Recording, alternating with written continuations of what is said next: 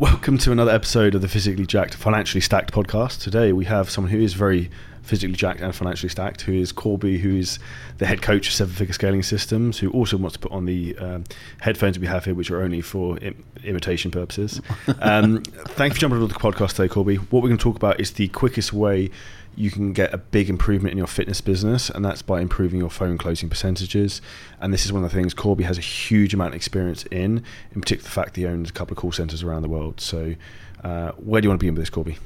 Well, when you look at closing, the first thing I always say is the trick to closing is you should never have to close. Open, right? Yeah, you got to open. And the problem is when people get on the phone calls, they're dreading getting to the end. So it makes the whole phone call uncomfortable. But if you look at the closing as an opportunity to get someone started, that makes all the difference. And people overlook that one thing. So if I'm talking to you about, let's say, getting in shape, and I'm thinking, how can I use this information to get them to buy at the end of the call? You can't think about two things at once because you're trying to get the information and synthesize it for selling purposes. You should just get the information and be there. And then when it's time to sell, you be there. And if you can separate those two things, that's the thing that's going to help you close better. But people are really rushing the call because they're just trying to get to the point and anticipate the objections. So if you can avoid that, you'll do well. But if you can't, those are the people who struggle. And you think people are trying to get to the pitch too quickly without really getting certainty in the prospect's mind? Correct. The reason why they're doing that is because two things. One, they're scared. So if they blow it and they get lots of objections, they could say, well, Korby, I tried, it didn't work. And then I listened to their calls and I hear they were done in 5 minutes, but they didn't know because they failed to make a connection. So I say you have to make a connection before you can get the cash. If you don't make a connection, you don't get the right to get the cash. So when they miss out on the opportunities, it's happening in the first 5 minutes because you lost credibility, you lost authority. In fact, I was working with one of my clients the other day, and he says, listen to my rep's calls. So I went to the end. I'm like, well, this all sounds perfect. So then I rewound and went to the beginning, and I realized in the first 5 minutes, he had no chance. He was dead in the water. So now he's working through the call, and he has no chance of closing. So how do you fix that? The one is two ways to fix it. The first one is build rapport, but not a lot, because everybody's busy. So the way I build rapport is I just talk about something really easy. So let's say me and you're on the phone. I say, hey, Charlie, how you doing? Blah, blah, blah. And then the first thing I say is, where you from? Even though I know where you're from because we booked the call, you might not be there because we're on Zoom. Everybody's everywhere around the world. So you could say, well, I'm in Dubai right now. Oh, it must be super hot over there. And you might say, well, no, actually, it's the wintertime. It's only 75 degrees. It's not that hot. In fact, at night, I got to wear a jacket. Really? You got to wear a jacket? Maybe I should go to Dubai. And you say, yeah, and then you say something else, and I say, hey, I know you're busy. Do you mind if we get started? When I do that, I built a little rapport, and I respected your time. But I'm not going to be fishing for 16 minutes to see if you have a cat from Bolivia, and I also have a cat, and we can go through cat stories. No, I always use the same thing, either weather or location. Something simple, get us off, reduce the tension, and then I set up the frame for the call, and then I find out why we're on the phone. If you do those three things good, you're going to be fine. But if you spend 15 minutes trying to build rapport and you know you got calls coming hour after hour, here's what happens. You build rapport for 15 minutes. So now you got to sell them, you got to close them, you got to answer objections, you got to get a credit card, and all of that has to happen in 45 minutes because you got the pressure of the next call coming. So you squeeze them in 60 minutes, and then you get a no-show. So I'm laughing because I know what it feels like. So if you sell long enough, that's going to happen. So the one thing I learned way back when I first started selling was from Zig Ziglar. He says, if you're on a sales call, it doesn't matter what's going to happen on the next sales call. You need to close this one. So I've learned over the years is to become efficient. And my job is to, by minute 35, to be asking for some money. So that gives me 15 minutes to answer any objections. And then after that 15 minutes, I can be done. I could take a breather, run to the bathroom, and whatever I got to do. Smoke a victory cigar. Victory cigar, yes. Victory cigar. I got to add that into the repertoire. I don't know how to smoke a cigar. Maybe you can teach me. I don't smoke either, but it just reminded me when I used to work in real estate, we used to have like a deal bell where you like ring a bell. Or you could get like a deal horn on your computer. I like that. I used to do one M&M every time I make a sale, but I worked in a call center at one point. So got to a point I was eating 35 M&Ms a day. I said, we got to change the celebration. And that's when I actually switched to scotch. So I said, if I make a certain amount of sales in a week, on Thursday I get 2 ounces of scotch. So that's generally how much I drink a week. So the premise of the calls where people are losing it is obviously in the beginning. And then what happens is once you lose credibility, most people can feel it. Because they say, well, we started off good, but then something happened. And the reason why it happened is because that's when you lost authority. So one of two things happen. You said something stupid, or you're not really connecting with their answers. And by that means, you mean you're going off track? You're off track. So I have a thing where I call it from 0 to 10 and from 0 to -10. You need to keep them somewhere between +3 and -3 in terms of the tension in the call. If you keep them in that range, you can make a sell. But once you go up to 5 on either way, either direction, it's hard to bring them back in. So one of the things I always tell people is when you're selling, you never talk about nothing you can't fix. And that is, in my opinion, the biggest secret. So like, let's say me and you talking about a fitness conversation, and then you start talking about, well, I'm really struggling with my marriage. Well, let me give you some marriage tips. That's no good. Now we're way off. And then you go, at the end of the call, when I'm trying to sell you, guess what happens? Well, let me fix my marriage first, and then I'll get in shape. Now you make no money. So if somebody brings up marriage or something I can't fix, I say, hey, that must be tough, but getting in shape will give you the energy to go find a new, better looking woman. Well, don't say that because they're still married, right? It'll give you for an upgrade, right? Well, you got to get ready for the upgrade. I said, by the way, is your wife at the gym? Yeah. Well, maybe you need to be at the gym too. So it's an upgrade situation going on, right? But seriously, if they get back in shape, they're going to have the energy to save their marriage. Because if you look better and feel better, maybe you'll do better, save your marriage. So you got to make it always about things you can fix. And I see a lot of salespeople in the beginning talk about too many things they can't fix. And that kills their sales. That's one of the things I think I remember, I recommend anyone to read this, I don't know if you would, but the Wolf of Wall Street book, Jordan Belfort, he talks about a straight line selling system and keeping people on that and not coming off track. Yeah. And as soon as I started to understand that, I was like, fuck, this is where you're going wrong. And this is where I often see people going off topics. They're going, say if you're selling fitness and training programs, they're going too off topic into like, the person on the end of the question, the other prospects asking questions on like what type of creatine and things, it ends up becoming like a fucking coaching call. Yeah. And that's where you need to rein it back into like the emotion of what the person wants. Exactly. So my thing is this: if I solve your problem, or you feel like I solved your problem on the coaching call, quote unquote, or sales call, you won't buy a product. So the purpose is to open a wound, put salt on it, and then my coaching is the remedy to get you out of pain.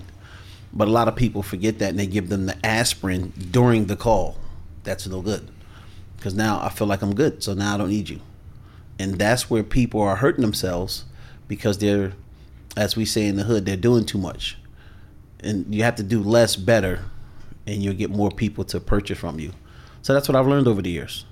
When it comes to opening up that wound and pushing more into people's emotions, do you have any suggestions to help with that? Because I think that's an area people struggle with sometimes or feel uncomfortable with. The first thing is, and this is the hardest thing for us as salespeople, coaches and stuff, we got to learn to shut up. That helps a lot. If you listen to a lot of people sell, when a person is talking, you'll never notice this one thing on a call: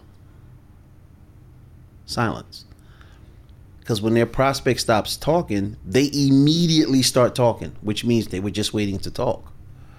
But if you give the prospect a chance to breathe with their thoughts and not jump on the back of them, after about 5 minutes, they're going to expect you to do that. So when they talk, they're not going to be able to share fully, and they'll start to shut down.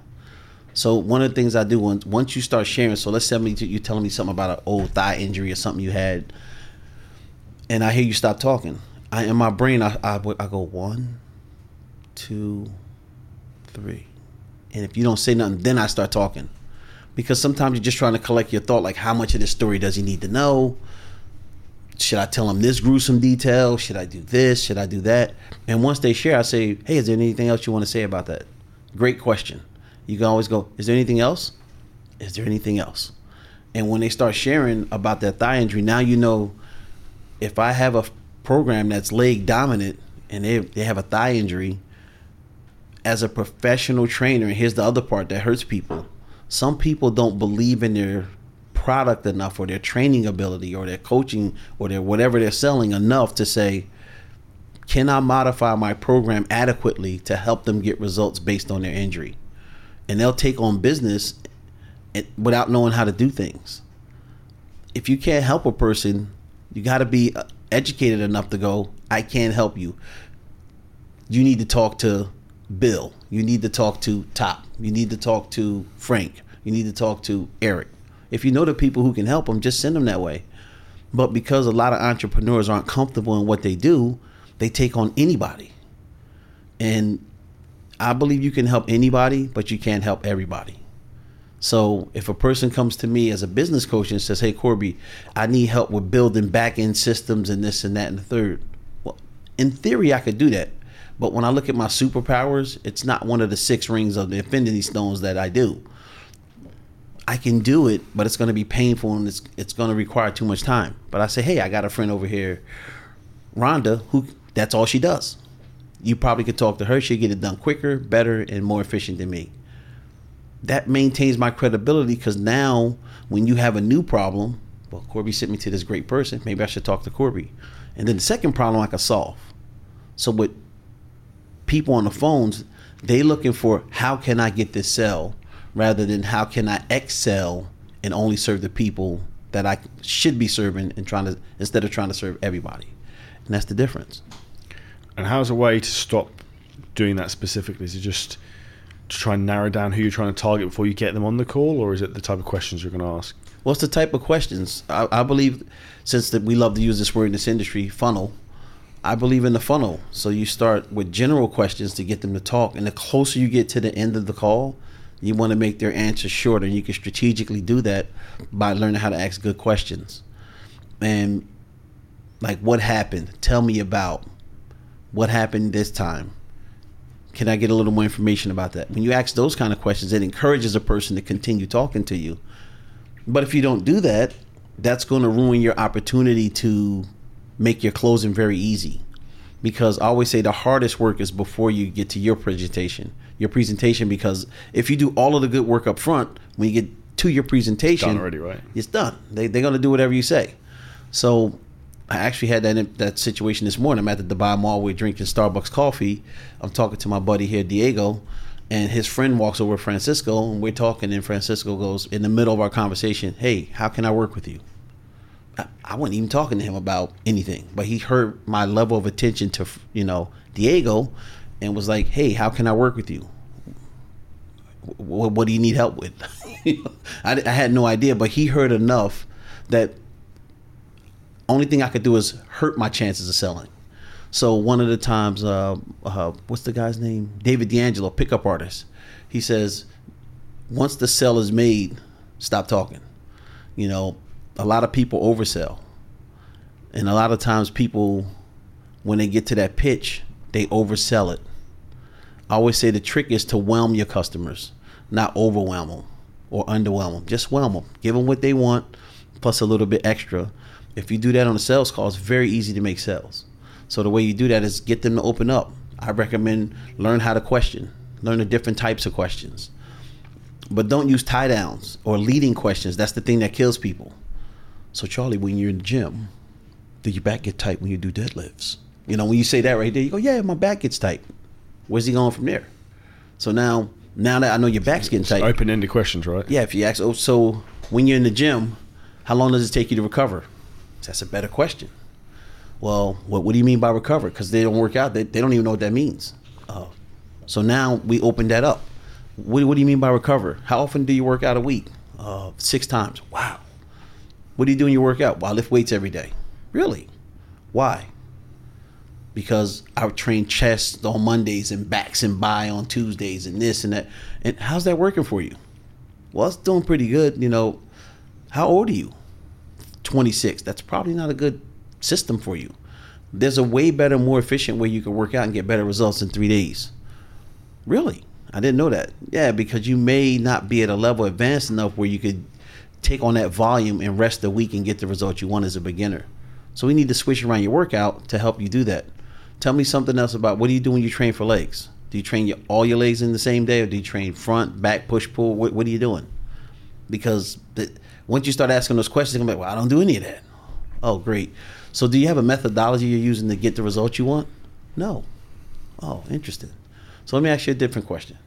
And so I start to unpack what they're doing from a place of curiosity, not from I'm trying to get my information. At this point, I'm keeping it open. So when you're doing your biceps, how many exercises do you do for your biceps?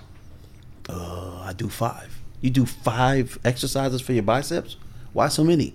Well, they said I should be doing the hammer curl and this and then one with my thumbs out like this and one. Really? Okay, great.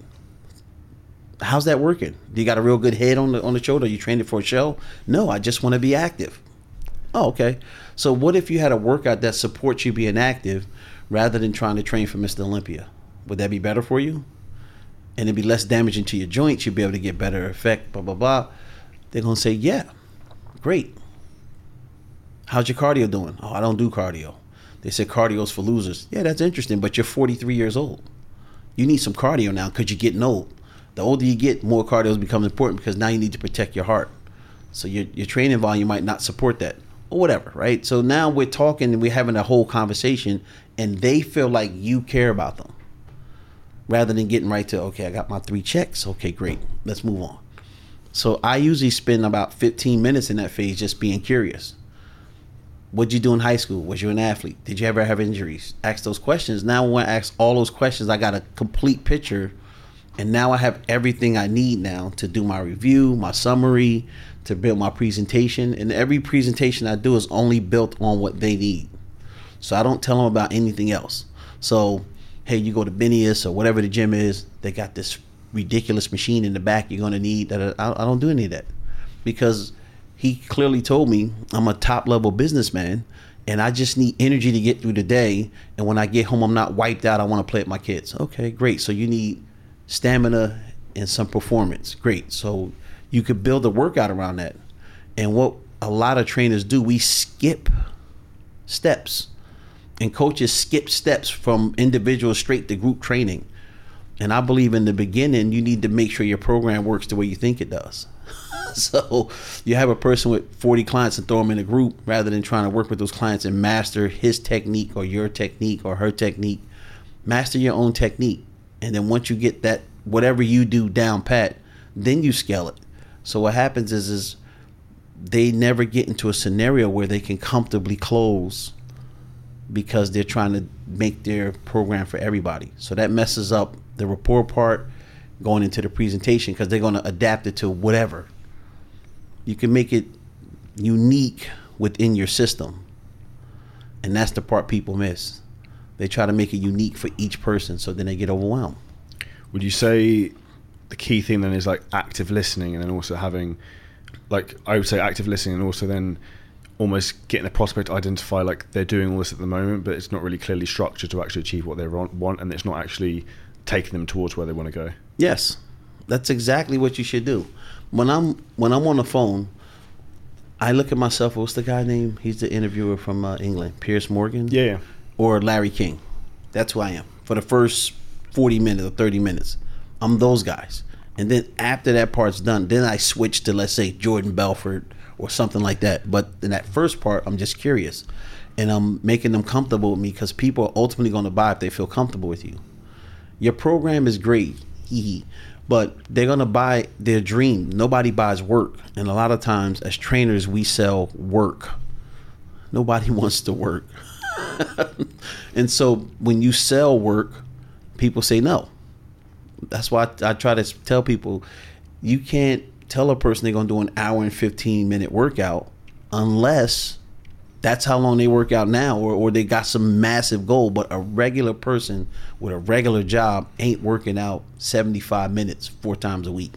It's not going to happen. And then you wonder why you have no renewals is because in your sales presentation, you set yourself up for disaster by telling us you can help them hit this goal. But part of the goal is help them hit the goal within the structure of their life. And that's what we miss. So you got to have different levels of your program to make sure this person can achieve their goal. And that's what we miss.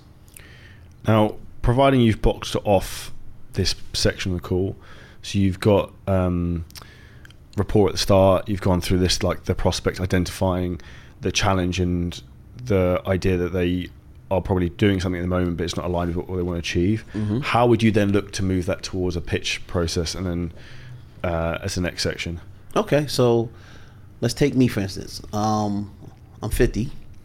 Let's say He doesn't look it though. Thank you. So Dubai sunshine. Well, it's just that Dubai. It's great, the sunshine right now. That March and April, the last time was brutal. It was 40 Celsius in March. That's too hot, based on my research. So, but let's 50. Oh my gosh. 55. That's I can cook outside. So that's as hot as my steak, right? 55. Yeah, that's about as hot as my steak. That's crazy. So when you get to that part where you wrap it into a bowl, let's say I had 2 knee surgeries and some back injuries, but I want to increase my stamina in terms of performance and all that other stuff. So when I'm talking to a person about my nutrition, my, let's call it workouts, and let's say my accountability, let's make it simple. I say from a nutrition standpoint, because you're an executive, you probably don't prepare your meals that much. You eat out a lot, correct? They're going to say, yeah, great. So if you had a structure that would allow you to eat out and still hit your goals, would that be valuable to you? Yes. Great. So then I can create a structure for you that will allow you to work within the structure of eating out and as well as eating home, so that you can get the same type of nutrition you would in a strict fashion with a more loose structure to work with your executive lifestyle. Does that make sense for you? Yes, that's exactly what I want. Now notice I didn't tell them how I'm going to do that. The problem is a lot of people want to solve the riddle for them, then they don't have to buy because you solved it. I never solved the riddle, right? So then you go to the workout parts. Okay, so Charlie, I know you're really busy. You don't have time to be in the gym all day. So I use something I call the Seinfeld method.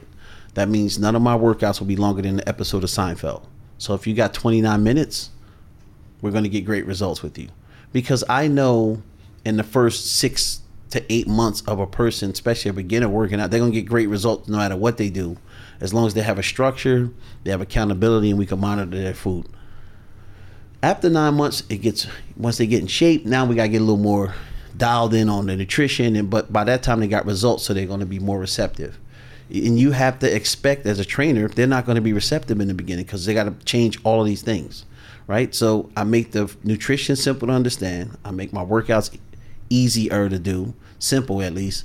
And then the part with accountability, and I say, hey, Charlie, how would you like me to hold you accountable? Do you want me to be like kid gloves like Oprah? Or do you want me to be a drill sergeant like David Goggins? What do you prefer? Or somewhere in the middle? Drill sergeant. Drill sergeant, great. So my job is to get you in shape and not be your friends. But if we become friends after you're in shape, that's fine. But if we don't ever become friends, but you get in the best shape of your life, is that something you can live with? 100%. See, so now I just got them to literally say yes to the program, but they don't know that. See, now all I got to do is just tell them how to pay, and they usually pay. And people say, Korby, what kind of objections you get? None. But most of the time I make a sale, I rarely get objections other than to how can I pay you? Is it going to be a wire? Is it going to be multi-pay or single pay? But usually I don't get a lot of those I can't afford it objections. It's usually a logistical question. How often do I work out? Can I work out at home? I travel a lot, such and such. Do you think the reason most prospects turn down signing up for a program is that there's something they don't understand and there's maybe a question that hasn't been asked? Yes. The confused mind always say no, but if you say, like I give you an example. When we left the event yesterday, we're walking out the event and somebody says, Korby, can I ask you a question? I'm like, sure. And they go, what did Joseph mean when he said this? What's AOV? They never heard that before. Average order value. Yeah, but you take a lot of orders, so you know that. But a person who's never, so they're like a newbie, so they have no idea why average order value is important. Well, when you take in 20,000 orders a month, that's important. But if you don't know about it, then whatever. And he said, well, how can he make this much in marketing? How could he spend $50 in marketing if the program's only like cents a week or whatever? I said, well, because he knows how long the people are going to stay based on a lot of data. And until you understand those numbers, it becomes hard to scale. So then I broke it down for him in his own business. I said, how much is your program? He said, $2,000. I said, great. How long is the program? 6 months. Okay, great. How many people do you need to talk to sell one? And he got dead quiet. He says, I don't know. I said, well, that's why you're stuck at $18,000 a month. He says, so if I found out these numbers, I said, yeah, I can tell you exactly what you need to do to grow. How many sales calls you get a week? Well, sometimes 8, sometimes 2. So you have no idea. He said, no. I said, great. What's your closing percentage? No idea. He goes, half. So as soon as somebody say half, I already know they're lying. I've never met nobody with a perfect 50% closing ratio, right? So he knows none of his numbers. So the first thing you're going to realize when you're looking at sales, until you start to understand the numbers, you don't know which part to improve. So people who can close real good, but they have bad renewals, that means their program's either too hard or too complicated. That's why people don't renew. If they get on the phone and they say no before you're done, that means the way you're explaining your program doesn't make sense. If they say, I need to think about it, which is what do you need to think about though? Yeah, so the Grant Cardone, there's nothing to think about. Think about getting started, right? That's not a good way to go about it. So when I ask a person, what do you need to think about? So now, if your program has 3 parts, here's a genius idea.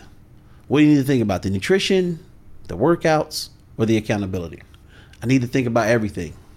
Okay, great. What is it? The program you don't understand? Because at this point, you're not getting the money anyway. That's how I look at it. Once I get to that place where they start talking really ambiguous, I use that as a training moment for myself. To practice. Because I already know they're going to say no, right? So let me pull out something and see what happens. But people get scared because they need that person to say yes.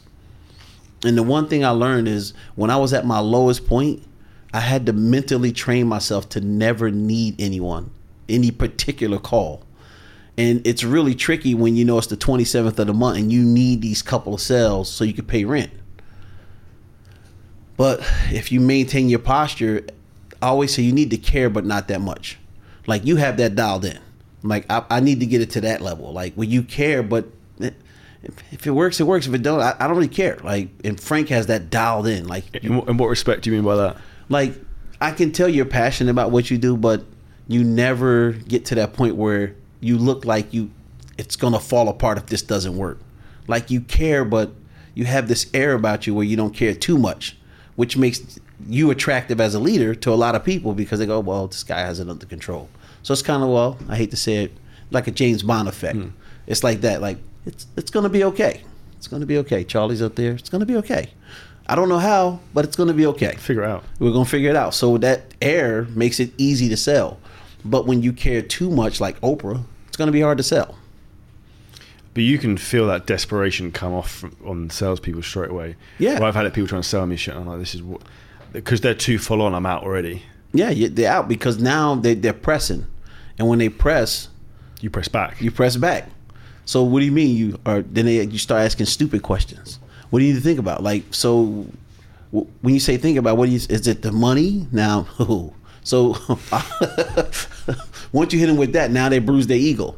So now they probably just can't afford it, but they don't want to say that. So that's the reason why I say, what would you like to think about? Is it the nutrition you have questions about? I'd be more than happy to answer them. Is it the workouts? I'd be more than happy to answer that. Is it how the accountability is set up? Because those are the only parts of the program. I would rather clear it up so you can think about it correctly rather than have it being fuzzy in your head. Does that make sense? So let's just have a conversation. If you want it, that's fine. If you don't, that's also fine. But I don't want you to get off this call being confused, because what I've learned over the years, confusion leads me to the illusion that I might get some cash, and it's never going to happen. I already know. So let's at least be clear about what you're going to think about before we hang up. And then we have a conversation. Hopefully they say, well, I didn't really trust the fact that I tried all these other things and it didn't work, and you made it sound too easy. And so then now you could put your coach hat on and really help them through the issue. But I wait till then, because that means now I'm going to go listen. And this is the most important thing, sales training tool you can have. This is the camera, right? So Listen closely. This is the most important sales tool you have. Record your calls. If you record your calls and listen to your calls, you're going to quickly start finding out, this is where I blew it. This is where I blew it. I need to be stronger here. I need to be stronger here. I was talking to the natural Miss Olympia a few months back. She's one of the last 3. And she said, this year I had to work on my shoulders. I'm like, but you're already the best in the world. Like, what do you mean you need to work on your shoulders? They said I won, but it was really close this year because my shoulders didn't pop as much as they should. I'm like, so what are you going to do with your shoulders? She said, well, I'm going to really work and concentrate on my shoulders. I say, well, what about everything else? She said, no, I'm going to still work on everything else, but I'm going to put special concentration on my shoulders. So here's what happens with sales. They never put special concentration on the areas of the call that are not working. They put all of their energy into closing. The back end objection. The back end objections, and they become wizards at that. And guess what happens when you get real good at something? You focus on it. That's what you get. So I don't spend any time. I hate to say this publicly, but I spend no time working on objections because I've been selling for so long. I don't need to work on them. Now I might practice them. But I usually practice because I'm role playing with a client. But I'm not sitting at home like, okay, so what's a new way to? No, I just have a process of having a conversation, working through their issues, and getting them to say yes. And if you listen to 10 of my calls, and it could be the money objection, you're going to hear 10 slightly different ways to handle it, but the structure will be the same from going from this piece to this piece to this piece to this piece. But it's not scripted because I think scripts handicap people, especially with closing. Because I'm going to say this one thing, and then when it don't work, now what? You got nothing. Nothing. So would you rather have well-trained people or well-educated people? I'm like, of course I want well-trained people. And the dude said this to me. This changed my life, Charlie. Check this out. He says, would you rather have your daughter to be trained or educated about sex? I was like, wait a minute, that's not fair. What do you mean? Like, of course I want her to be educated. He said, see, that's why you educate people. Because they can make good decisions when it doesn't go according to script. So from then on, I was like, oh, okay, so let me work on educating people. And that's how come my style works well with a lot of people, because I focus on educating people and not training them. Makes sense. Now, going through objections, the biggest objection people are always going to go is going to be price, probably the majority of the time, and then probably a spouse objection. Yeah. You probably agree with that. What would you do? So if I said to you, you're trying to sell me something, and I said, Korby, I can't afford it. That's interesting. What do you mean you can't afford it? It's too much money. Really? Interesting. When you say it's too much money, is it too much money to be in the best shape of your life? What's your health worth to you? My health is worth an awful lot, Korby. I just don't have that much money available at the moment. Okay, so let me ask you a different question. If you could pick a price and you can get started today, how much would you pick? $500. Okay, great. So if we start at $500 for the first month and you start getting the results that moves you in the direction that you want to go in, can we get started right now? Yeah. Great. Let's get started. That's a prime example of how you can do it then. But I wanted to do that so that people can literally listen to that, because here's what I learned. So listen to this one, right? Yeah. All right. Listen closely. What I've learned is some money is better than no money. Fact. Right? And like we spoke about the event yesterday. Like, this is where I look at it. If you've got someone on a fucking call, when you've already been on the call for 40 minutes, you've got to get something for your time of being on that call. So if I'm doing sales calls, like, I'm not coming off without something, because otherwise it's a complete waste of my time. Exactly. And at the end of the day, I'm going to give you a program. I'm going to give you nutrition. You're going to get my workouts. I'll put you in trainer eyes. I'm going to talk to you 10 minutes every other week. So when I break it all the way down, am I willing to trade $500 for what I have to give you for 42 minutes of my time? That's what it comes down to. But people miss that. Well, I know my value. I say, yeah, but here's the most important thing. You can understand your value, but you got to know what it's worth to your market. Those are two different things. Like, the price of my health it's worth everything. But the value I'm willing to pay for this service has a finite limit. And people don't understand, you can get rich in your niche, if you don't be a bitch, right? So, what I mean by that is this: you can't be a diva and say, this is what my product is worth. And when I taught a lot of people that, hey, get some money, especially if you're not huge, like, you're not going to train a person at this point, like one-on-one for like $300 a month. You're not doing that. Not at this point, because you built your brand and you have enough success. Now, if a person say, hey, Charlie, look, I don't want to work with none of your training. I want to work with just you. I'll give you 10 grand for 6 months. And you're thinking, okay, so 2 calls a month, 20 minutes multiplied by 6, 2 hours. That's 3,000 an hour. Sure, let's do it. But that all happens instantly. Okay, great. So when you look at people, they believe that they're worth this much when they don't have the work to say they're worth this much. So you have a new trainer or a new coach saying, hey, I want 3 grand for 4 months. Great. Let me see your body of work. Who have you helped? What have you done? I helped my cousin. I helped my 2 friends at the gym. And you want this amount of money? Are you famous? Like, are you an ex-pro football player? Are you a basketball player? Are you a gymnast? Are you, like, why would I pay? Are you an Olympia? Like, why would I pay you that much? Because they don't have the evidence that backs up that price. And that's what kills people. Because without that good evidence and testimonials and proof, that's how you increase your price. Because you have a preponderance of evidence. So the best way to describe this is, I love European crime dramas. And they make the case for the crown, which just sounds so stupid every time I hear it. I'm like, case for the crown? What does that even mean? Like, does that mean we going to court?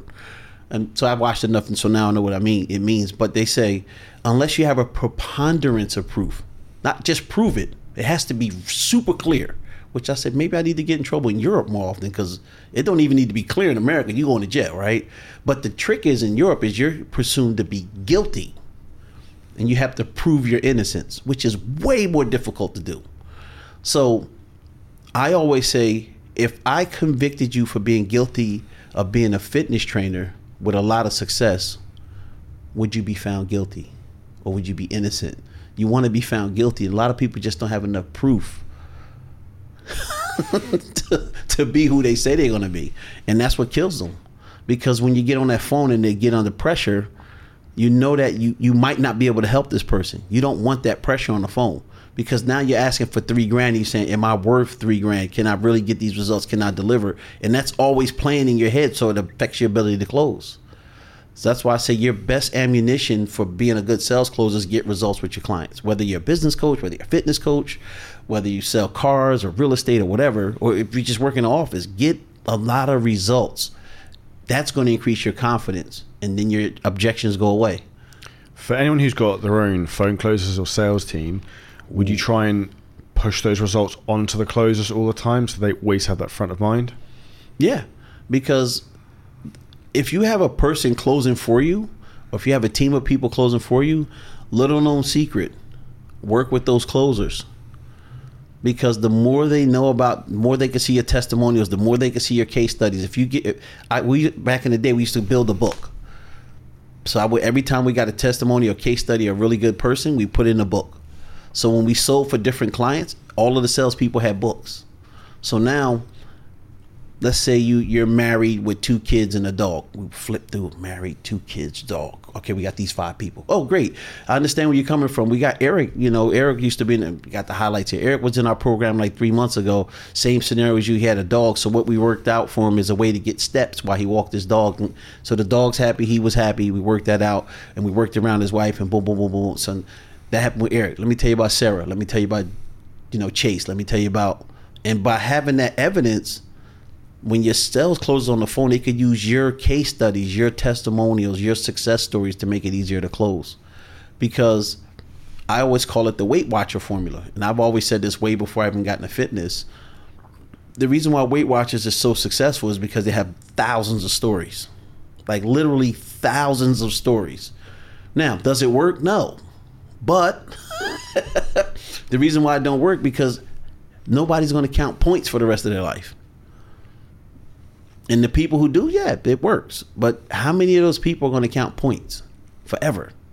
But that doesn't matter because they get you in for the first 3,000 and they know like their AOV is 2,700 and they're spending 1,000 to get people in and they know they make $1,700 every time they do that. I'm going to do that all day.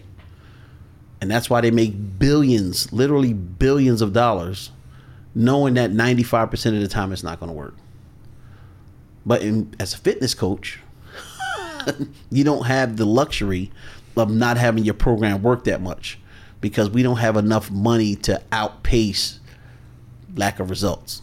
And that's what they have, that we don't. So your job is to get results, or you can't have sales closers, you can't do leads, you can't, it's so many things you can't do once you don't get results. It makes every area of your business hard. Results-based business, right? Yeah, it's results-based. Like if you got all these fat people, like it's I hate to say it, like you go to a gym, you'll see a person who's had a trainer for 3 years and they're still fat. And I used to get upset. I'm like, how could he be a trainer for 3 years and this person's still fat? And then you think about it. Well, if I got them in shape at a gym, I don't get paid no more. So it's not even in their best interest to get you in shape. And that just hit me one day while I was on the elliptical watching this lady at the gym who's been getting a trainer for 3 years. I'm like, well, how long have you had this trainer? She said 3 years. I'm like, really? When you started, how much did you weigh? She was like 240. I'm like, how much you weigh now? She said 215. Okay, I guess it's working. And as I'm walking away, I'm like, 3 years, 25 pounds. This dude is stealing from her. And she works with him 3 times a week. But the job is to what? Keep clients. It's never in the gym trainers, in-person trainers, to get results. That's not their MO. The next objection I wanted to go through, which is one I know a lot of people get frustrated about, is I need to speak to my partner. That one's easy. That's the easiest objection of them all.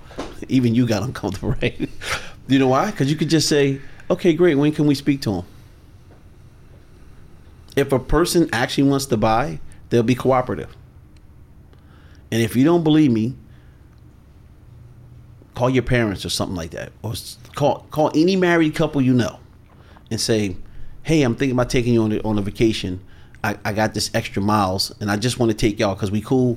So it's all going to be taken care of. I got it. There's a 100% chance whoever you get on the phone is not going to say, let me talk to my wife. Let me talk to my husband. They're like, yeah, we can go. Well, I didn't tell you when. Don't worry. We can go. Because they want it, right? So they're going to be cooperative. So the first thing I ask is, hey, when can we talk to your wife? Simple. She's real busy. Great. But y'all got 3 kids, so you're clearly home sometimes together. They usually laugh. Great. So she's early bird. That's great because I go to the gym at 4 a.m. Perfect. When you want to talk? Oh, well, Thursday. Great. Let me write that in. But I need you to do two things for me. What? Don't tell her anything about what we talked about. Really? Why not? Because your summarization of my 30 years of experience is going to be horrible. And that's what I tell people. Your summarization of my 30 years of experience is going to be horrible. Would you agree? Yeah, great. So just tell her, hey, I saw something. I'm really thinking about getting in shape. This guy made a lot of sense, but I'm not sure if I should do this or not. Can we jump on the phone with him and you make sure I'm hearing what I thought I heard? If you say that, she'll get on the phone. And then the last thing I want you to say is, when it works, I'm going to look a lot better, have a lot more energy for you. Your wife will know what that means, right? Yeah, she knows exactly what that means. So that's a win-win for everybody, right? Yeah, great. So now we just book a time. What's the best time to call? What's the best time to set it up? And then they're going to be agreeable at that point. But if you try to get cute, it's not going to work. Just have a conversation with them. Like I have a system that I use there, but I'd rather just have a conversation rather than going, well, step 1, say this. If they say this, then do this. Would Tuesday or Thursday be better for you? Would no morning or night be better for you? That doesn't work. Because the reason why he needs to speak to his wife is because he's scared. Because he's tried other things, he's done other things, and it didn't work. So usually when a person want to speak to the spouse, that's because they tried usually what you're trying, and it didn't work before. And it didn't work the 3rd time, and the 4th time, and the 5th time. So now he has to convince her that the 6th time it's going to work. And if you don't believe me, look at any couple you know and ask them, when you had to think about it, have you tried this before? What happened the last time you tried to lose weight? Because you already asked him that early in the call. How many times did you try to lose weight? 6, 8, 10. His wife's been like, well, he ain't done that before. Why is he going to do something now? So usually when a person needs to think about it or have their spouse involved, it's because they failed before. So you have to show them or get them to believe your system's going to be different from what they tried before. It's just removing that fear of failure is the key. Yep. And that's what happens earlier in the course. You don't get the objection. That's right. So if you do it right here, you don't have to deal with it here. That's why I don't have objections, because I handle the key objections built into my sales presentation or my sales conversations. It's built in. So I find out about the wife. What have you tried before? Why has it failed? What kept you from getting the results that you want? Why aren't you there already? Boom, boom, boom. Well, I did lose 50 pounds one time 4 years ago, but then I gained it all back. What changed that made you gain it all back? Yeah. So I said, there's a great book by Maxwell Maltz called Psycho-Cybernetics, where he worked with women and he gave them plastic surgery after they had accidents or different things. And after they got the accident, after they got plastic surgeries, they still had the same impression of themselves, even though they looked miles better. It didn't change their internal representation of themselves. So as a fitness pro, and this is the most important thing, you're trying to change the picture that people have of themselves long term. So part of your program has to include that to help them change how they see themselves. So when I'm on a call, I'm trying to get a person to shift how they see themselves. That's the goal. I'm trying to shift their perception of what their new reality can be. And if they buy into my reality, then I don't have objections. If they're not bought into my reality, then I have a lot of objections. And that's the key. Do you think there's any advice in like tonality or body language you think would help? Because I think that's a huge thing, particularly on Zoom, like video calls. Little known secret, I don't turn my camera on Zoom. So when you're doing sales calls, you don't have your camera on? Nope. I never turn on my camera. And they say, well, are you going to turn your camera on? I said, usually I don't turn on my camera because my head's down because I'm writing all the notes while I'm listening to you. They say, okay, you can turn your camera off too. But here's the secret. I put the best photo I can ever have as my Zoom avatar. So my current Zoom avatar is a picture of me in Dubai with a turban on, with an eagle on my shoulder. That's a badass picture, right? So they're like, oh, so he clearly travels. So that means he's doing good for himself. That means he's getting results, because how's he going to travel? Because this is all I do. So it gives a perception that I'm doing well. Now, I'm not going to show no ring or no bling or none of that, no hotel rooms. That's all stupid. But I'm out in the nature. You can quickly tell, well, he's clearly not. He doesn't live in the desert. So they know I'm on vacation. They know that vacation's probably expensive. They know this hawk is just not out here hanging out, sitting on my shoulder. So I probably had to pay for all of these things to happen. People are smarter than we give them credit for. So when we go through all those things, guess what?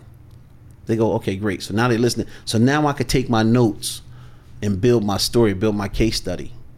So now I can shift their picture because I got everything I need. Everything they said, I got everything I need. And that makes it easy to close in the end. But if you don't do that, tonality is the key. So it's three different tones I use. The first tone is my curious tone. So my voice gets a little softer like this when I'm on the phone. So Charlie, tell me what happened at the gym that day. I get a really soft voice because then that's less threatening.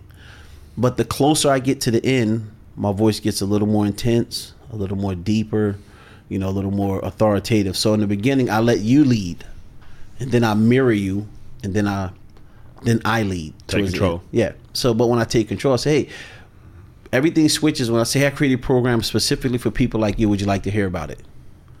Once you say yes, I go into a different tonality, just very subtle, but it's not the curious tone anymore. It's more like, hey, this was going to direct. This is how it's going to be. Yeah, but I earned that tone because you warmed them up beforehand. I warmed them up. I got their respect. I did all of that. Now, when I'm selling, it's two things I do. I speak slightly slower.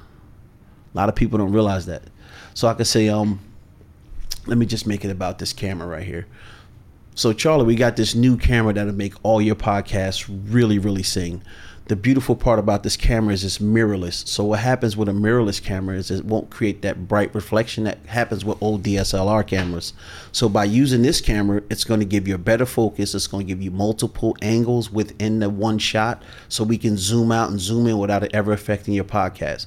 The beautiful part about that is the production quality will go up on your podcast. The sound will be better. It will record everything you need it to have. But the best part is it'll catch those micro faces that you make to really keep the listeners involved. So when you make the little squint, it'll catch that. It'll catch everything on your face in a way where you'll look like $1,000,000 at all time on the podcast. Is that what you want for your podcast? I'm in. Can I buy 3? See, that's how you do it. But I speak a little slower, but I'm more authoritative. But the reason why you speak slower is because when you sell and when you get into that sales part of the presentation, people are programmed for you to start fast talking them. So I slow talk them, which is faster. Because I probably talk too fast when I go to the sales pitch. Because I talk really quick anyway. Yeah. Like Michael Paulson at times, like I said about speeding up videos, like you talk too fast anyway. Yeah. So when you talk slow, they don't think you're trying to fast talk them, 1. Everything's clear, 2. And you get no objections, 3. So slow is smooth and smooth is fast. That's why I don't get objections. I could have said everything I just said really fast. Oh, you get blah, blah, blah, blah. You're like, oh, he's too excited. Like, no, Now they get nervous. Oh, now I gotta ask a few questions because I don't even know what the heck he just said. So sometimes you talk yourself out of a sell because you're talking too fast, and people don't think about that. So I've learned to slow down that sales presentation. So rather than it take me 30 seconds to say, it might take me 38 seconds or 40 seconds. But by saying it at that speed and taking a breath here and a breath there, people will listen more. And as you collect your thoughts, you don't have to use a lot of ums and uhs and filler words, which makes you sound even more creditable. Smoother, right? Smoother, yeah. Is there any more knowledge bombs, if anything, you want to share, Korby, before we wrap this up? I got 2 for you. Okay. If you're not practicing your presentation every day, you're an idiot. And that's for anybody who sells. Here's a short version of a long story. My little sister used to work at a bank. And the first 2 months, this is way back when people still went to banks, they made her study money for 2 months, but they never made her study counterfeit money. She only studied real money. So instantly, if a counterfeit came through, she would know. So what happens is when you practice your presentation, always practice it going perfect in your brain when you visualize it. So that way, when you get on the call, you create the right intention for the call. This call is going to go smooth. And then if it has bumps and bruises, you have a picture in your mind of how you want it to end. So it's easier to get back to that rather than being nervous. So practice, practice, practice. And the second knowledge bomb is review your calls. I said it earlier, but really go through them and say, if I could do this call again and I had the same prospect, what can I do to make it a little bit better? And if you just listen to your own calls and go through them, you'll get really good really quick, because that data, you say, well, I keep messing up at this part of the call.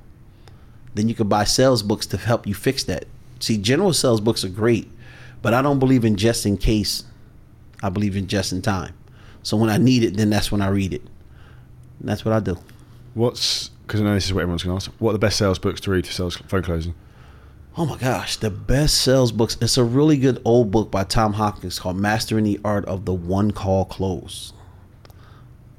Because here's a little known secret. All sales calls are one call closes. Everything else is just a warm up. True. Yeah, because you only get one shot. So it's only one call. It doesn't matter if you're selling fitness training or you're selling, Boeing selling plane parts to Air Emirates. It's one call. Because when it all comes down to it, everybody's in the room finally. I'm going to make this pitch and you're going to say yes or no. When you get to that point, they don't say, give us a proposal, because they already got it. They have all the information they need, so now it's time to say yes. So practice and stay in the moment.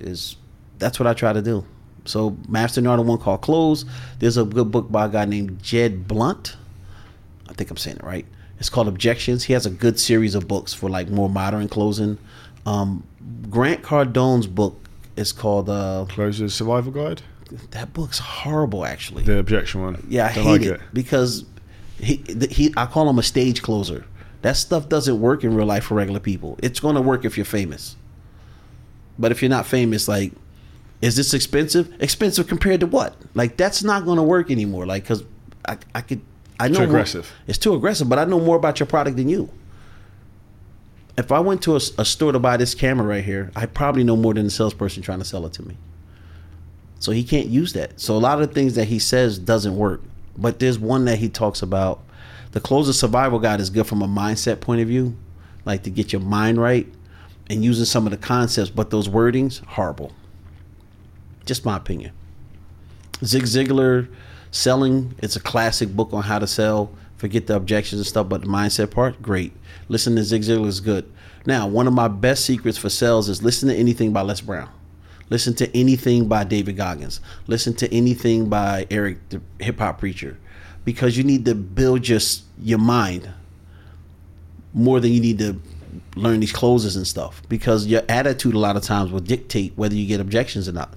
And if you don't believe me, Charlie, think real quick about a time everything was going great in your life, even if it was for a month. When you got on the phone, everybody said yes. They were defenseless. It was nothing they could do. They had to say yes, right? Yeah, because you feel good. So they'd be like, well, he sounds like he knows what he's talking about. Let me do this. And that's the part that people overlook. They're worrying about techniques and just build you a little bit. And if you build you, it'll come through on the calls. That you're confident, you're comfortable, and they go, well, maybe I should do what this guy's saying. 100%. Yeah. Thank you for that take, Korby. I know there's a ton of knowledge and bombs there dropped. I took probably re-listen to this about 1 million times.